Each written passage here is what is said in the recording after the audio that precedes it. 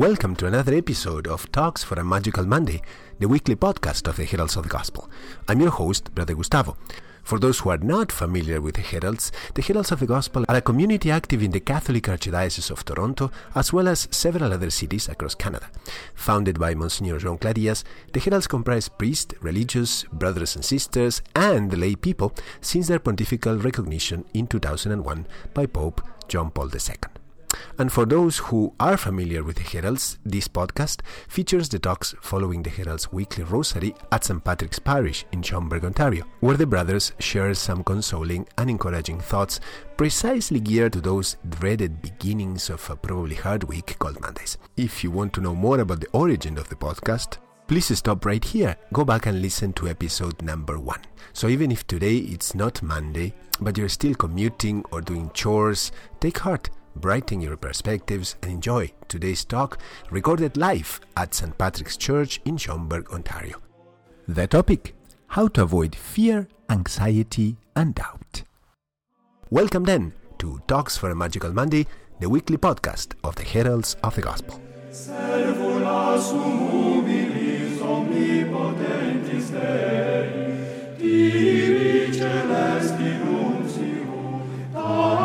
Secreti conscio, consentiens et ubiens idee, facum quod audio, parata sum parere, Dei consilio.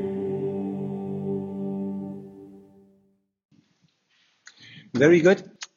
Today the topic is actually very useful and has applications to our daily life.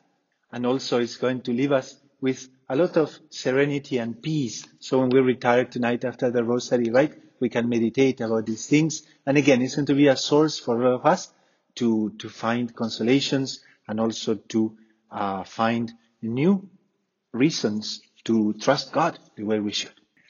The topic proposed tonight was, how to avoid fear, anxiety, and doubt. And those are three things that many times we have to overcome. Sometimes they try to overcome us, fear, anxiety, and doubts. And I bring again the Book of Confidence by Father Thomas of Saint Laurent, because in the second point of his first chapter, he talks about this. I think he says something very, very beautiful. There are, as we were saying last time, two kinds of souls. Souls that fear God, but fear God not in the right way, because we have to have fear of the Lord, which prevents us from falling into sin, which prevents us from doing the things we shouldn't do. It's like when we have our grandparents or we have our parents and we have that, how I would say this, that fear of doing something that they may not like. Right? Fear of doing something that is going to somehow offend them, right? Or put them down, or eventually, we would do something in their presence that was not proper, right? Why? Because we have so much respect for them that we want to honor them. And this is exactly what means the fear of the Lord. But there is a negative fear, which means that when we have a fear of God that paralyzes us in the trust we should have towards Him. And so he says, there are many souls that fear God. There are many souls also that lack faith. And these are two of the main obstacles that prevent us from having confidence in divine providence and from trusting divine providence the way we should. So tonight we're going to see why, for instance, few Christians, even among the most fervent, possess that confidence that excludes all doubts and all anxiety. We all have faith, thanks be to God. We all pray, thanks be to God. But when anxiety hits us badly, when we are not sure anymore where is front, where is back, if there is a floor under our feet, or if there is a ceiling, sometimes we doubt about everything and we fear. And there are very, very few among us that in those moments manage to keep trust and manage to keep confidence in God. And here he says, why? Well, what happens is this. He goes back to the figure of St. Peter. When there was the miraculous fishing in the Sea of Galilee, St. Peter realized completely the distance that went between Jesus, between this divine, almost, I don't know, he didn't know who Jesus was yet, but the miraculous fishing was something that struck him, and then as a result, he saw the almost infinite distance that went between Jesus and himself, between God and himself, and then he throws himself at the feet of Jesus saying, Lord, go far away from me because I am a sinful man. And that is exactly what may happen to us. Sometimes we think, oh my goodness, we feel our miseries. We feel our sinfulness sometimes so keenly, so deeply. We feel our shortcomings. We feel that many times we fall in the same traps, we fall in the same faults, and we start doubting, how come that someone so perfect as God is going to put up with us? That is the reason by which many times he says here, we scarcely dare approaching God, who is holiness itself. He says to those souls, it seems that the all-holy God must feel an invincible aversion towards them. And this unhappy impression, he says, affects their whole interior life. How? 3 ways. Hampering their spiritual life, preventing them from growing in their spiritual life, and finally, in a sort of paralysis of the spiritual life. And that's why many times people walk away from church. That's why many times people stop coming to Mass. That's why many times they just simply give up. And that giving up, unfortunately, has a root a little bit in our pride. Because we would like to be the ones that give the reason for God to love us. Because we are virtuous, because we do good, because we perform acts that are worthy. And in turn, we don't realize that if there is something that moves God, is to see the shortcomings, the faults sometimes of his children, when in turn, after committing those faults, we children turn towards God and ask for forgiveness. If there is something that can move the heart of God, is that very same attitude. There was these famous revelations, we always quote all the time to St. Margaret Mary, right? The Sacred Heart of Jesus has beautiful revelations towards. And then in one of those, if I'm not mistaken, he says, you know what hurts me the most? It's not that the souls commit sins. No, it's not that people commit sins, commit faults, no. It's that after committing those faults, they don't turn towards my Sacred Heart and ask for pardon. Not because God wants us to be humiliated and so on. No, because God all the time wants to pardon. Jesus, the Sacred Heart of Jesus, all the time, we could say he's waiting to have the possibility to grant us his forgiveness. And unfortunately, this is one of the reasons by which we lose trust in God. We think that he's too powerful, he's too holy, and he's not going to give us the hour, the time. And it's not that. We should think the opposite. I already told you, I think last time, but it's always good to remember, no? Our founder, Dr. Plinio, he used to say, and even Monsignor Jean-Claude also used to say, what should St. Peter have done when he realized this tremendous difference between God and him, this infinite distance that went between Jesus and his sinful being, right? What should he should have said? Come closer to me because I am a sinful man. Come really close because I need you. So if we have this kind of confidence, if this becomes our fundamental reaction towards anxiety, towards fear, towards uncertainty, we will be very, very, very well served by this virtue. Because the moment we realize our shortcomings, and in those moments, if our fundamental reaction is to turn towards the Sacred Heart of Jesus and seek for refuge there, I don't think fear will be present anymore in our lives. And if it is, it's going to be all the time a good opportunity for us to turn towards Jesus. So, again, in front of anxiety, in front of fear, in front of uncertainty, the best thing we should do, is to turn towards God.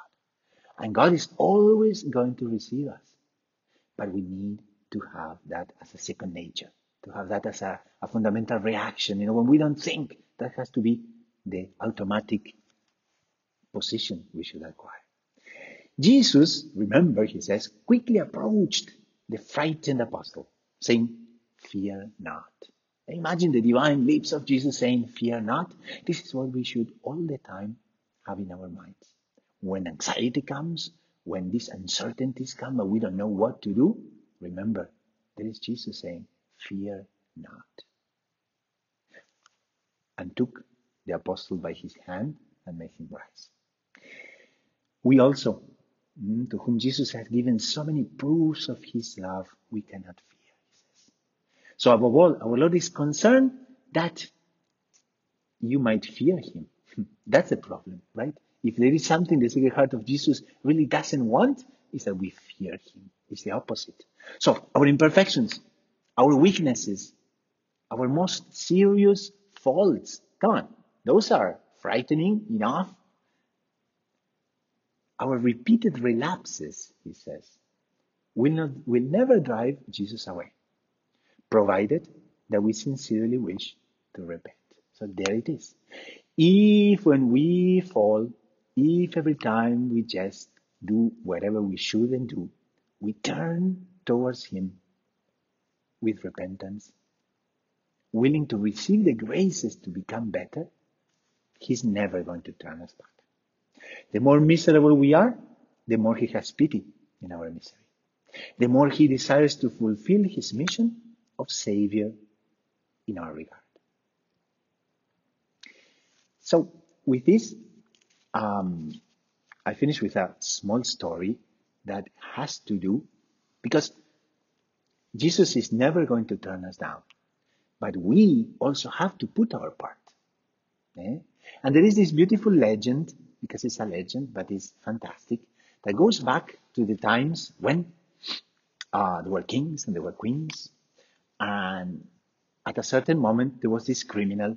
I already told this story once, but since we never, have it for recording and so on, I think it's nice to remind you, because it's always good to keep the lessons that this story has. So there was this square, and in the middle of the square there comes a very, very dark cortege with drummers, with guards, and with judges.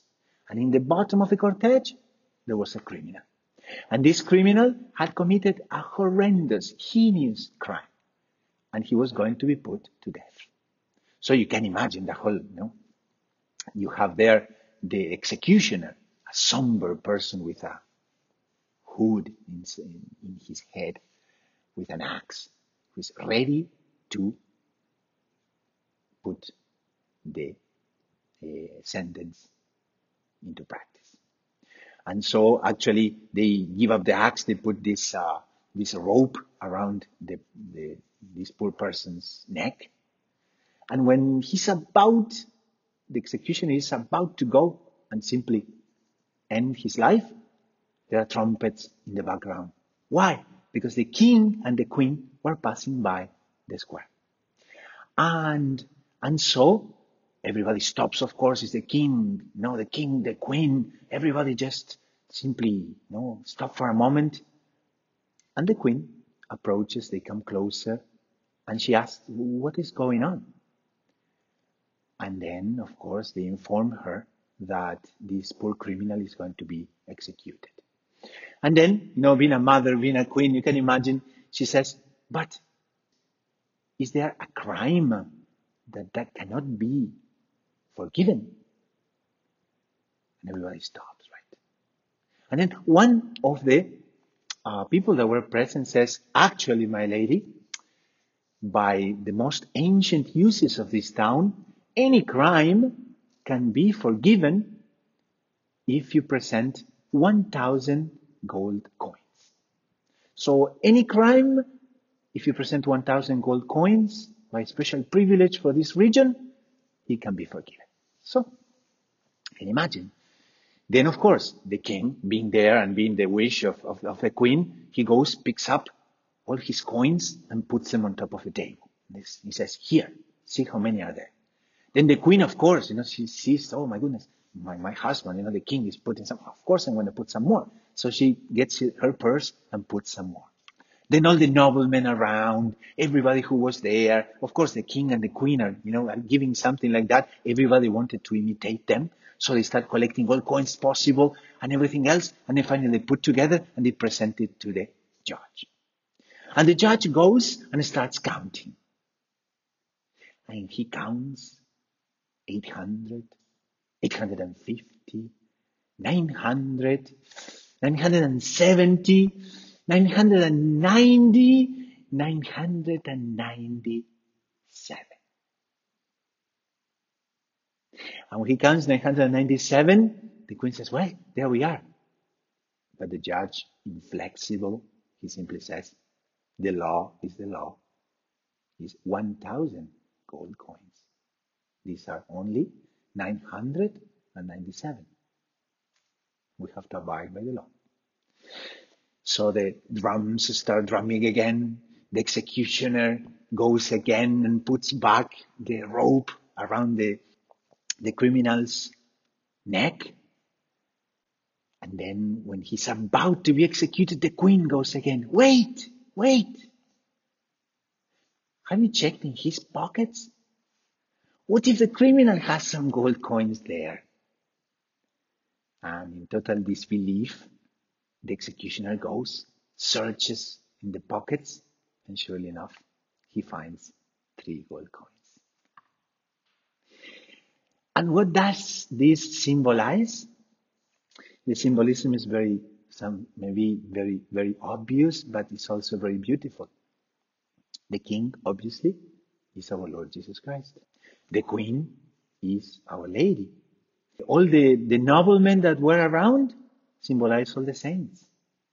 So if you pay attention, all the merits of God, plus everything good Our Lady could have done, plus all the merits of all the merits of Our Lady were put at the table, all the merits of all the saints were put together, but they are not enough without those 3 gold coins that have to come from each and every one of us.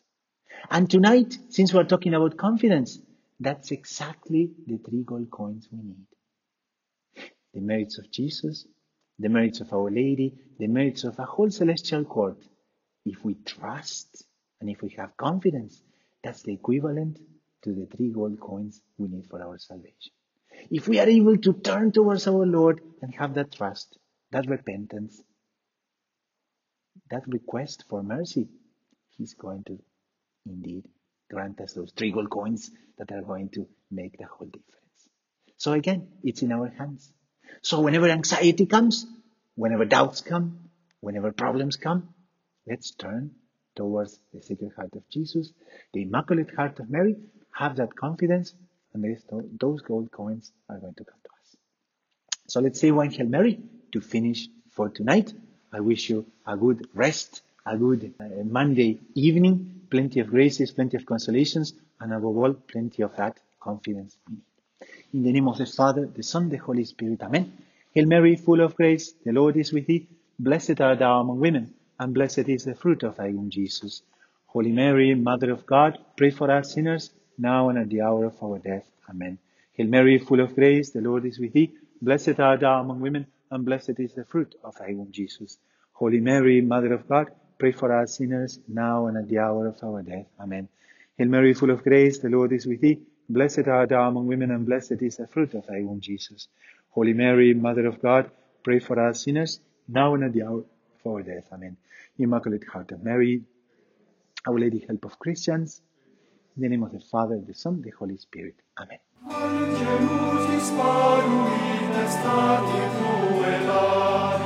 And this is all for today's episode, recorded live from St. Patrick's Church in Schomberg, Ontario. You can reach us anytime at one of the Herald's websites, such as heralds.ca/podcast, New Insights Multimedia /podcast, or you can also subscribe on iTunes or anywhere you normally listen to your favorite podcast. And as per now, pray hard, work hard, keep growing in devotion to the Eucharist and our Blessed Mother, evangelize by word and example, and be, every day more and more, a real herald of the Gospel.